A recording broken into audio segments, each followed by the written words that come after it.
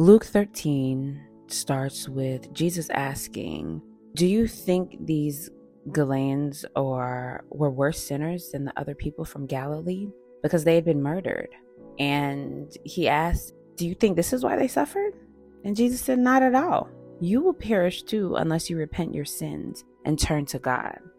So when people say this person died or this person was being punished or this happened or that happened because they sinned so greatly or they were such a bad person, that's not what the Bible tells us. We are not punished because of the level of our sins. We will all suffer and we will all perish unless we repent. And so if your sin is a small little lie, or if your sin is murdering someone, all sins are equal in the eyes of God. What we have to do is we have to repent and we have to ask God to forgive us of these sins. There are a couple parables in this book of the Bible too. And remember, a parable is an illustration or a story that Jesus uses to get across a point. The first parable is that of a barren fig tree. So a man had a fig tree in his garden, and for 3 years, there was no fruit. Nothing happened in 3 years. And so he told his gardener, "Just cut it down. It's taking up space." And the gardener said, "I'm going to take good care of it, and let's see what happens after 1 more year." We don't see if fruit came after a year, but what this parable is calling us to is many times we are in the wait. We are just waiting and waiting and waiting. And that wait may feel like a month, a year, a decade, a lifetime. But just because something in your life feels barren, whether it's your womb because you are believing God for a baby, or it's your bank account, or it's your career, or it's your relationship, don't just cut the tree down because you feel like it's taking up space. So don't just leave the job because you feel completely unsatisfied. If you haven't nurtured the job, you haven't spoken up, advocated for yourself, done professional development to make yourself get better. Don't leave the relationship unless you put real work in. You've prayed, you've fasted, you've went to God, you've done therapy on your own, you've done couples therapy. Don't just chop the tree down. Nurture it, fertilize it, and allow God to work. The next parable is that of the mustard seed. And in verse 18, Jesus said, "What is the kingdom of God like? How can I illustrate it? It is like a tiny mustard seed that a man planted in a garden. It grows and becomes a tree, and the birds make nests in its branches." Can you imagine what a mustard seed is? Any kind of seed that we know, it's very, very tiny.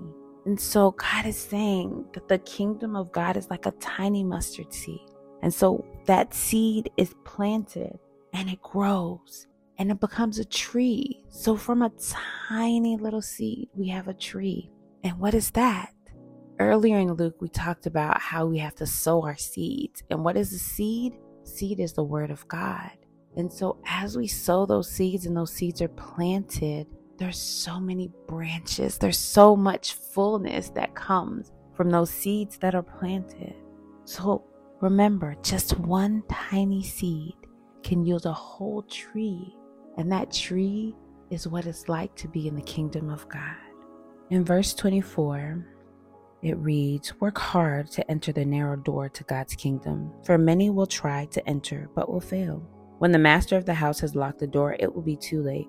You will stand outside knocking and pleading, 'Lord, open the door for us.' But he will reply, 'I don't know you or where you come from.' Then you will say, 'But we ate and drank with you, and you taught in our streets.' And he will reply, 'I tell you, I don't know you or where you come from. Get away from me, all you who do evil.'"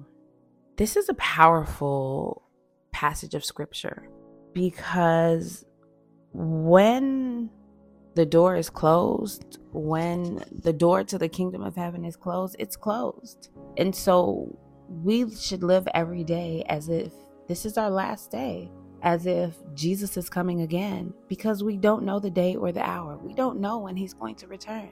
And for people who always put off their salvation for the next day. I'll do it tomorrow. I got to get this right. I got to get that right. Let me do this. Let me do that. That is not what God is commanding us to do. He is commanding us to repent, to give our life fully to Him, to trust Him as our Lord and Savior, so that when that door to the kingdom is open, we can walk through it. We don't have to worry about the door being closed in front of us. So remember, don't stop sowing seeds. You don't know how big, how deep, how wide that seed that you sow is. When something feels barren, don't just chop it off. Do the work. Pray to God. Ask Him for His guidance and His deliverance. And repent. Live each day like it's your last. Walk with God.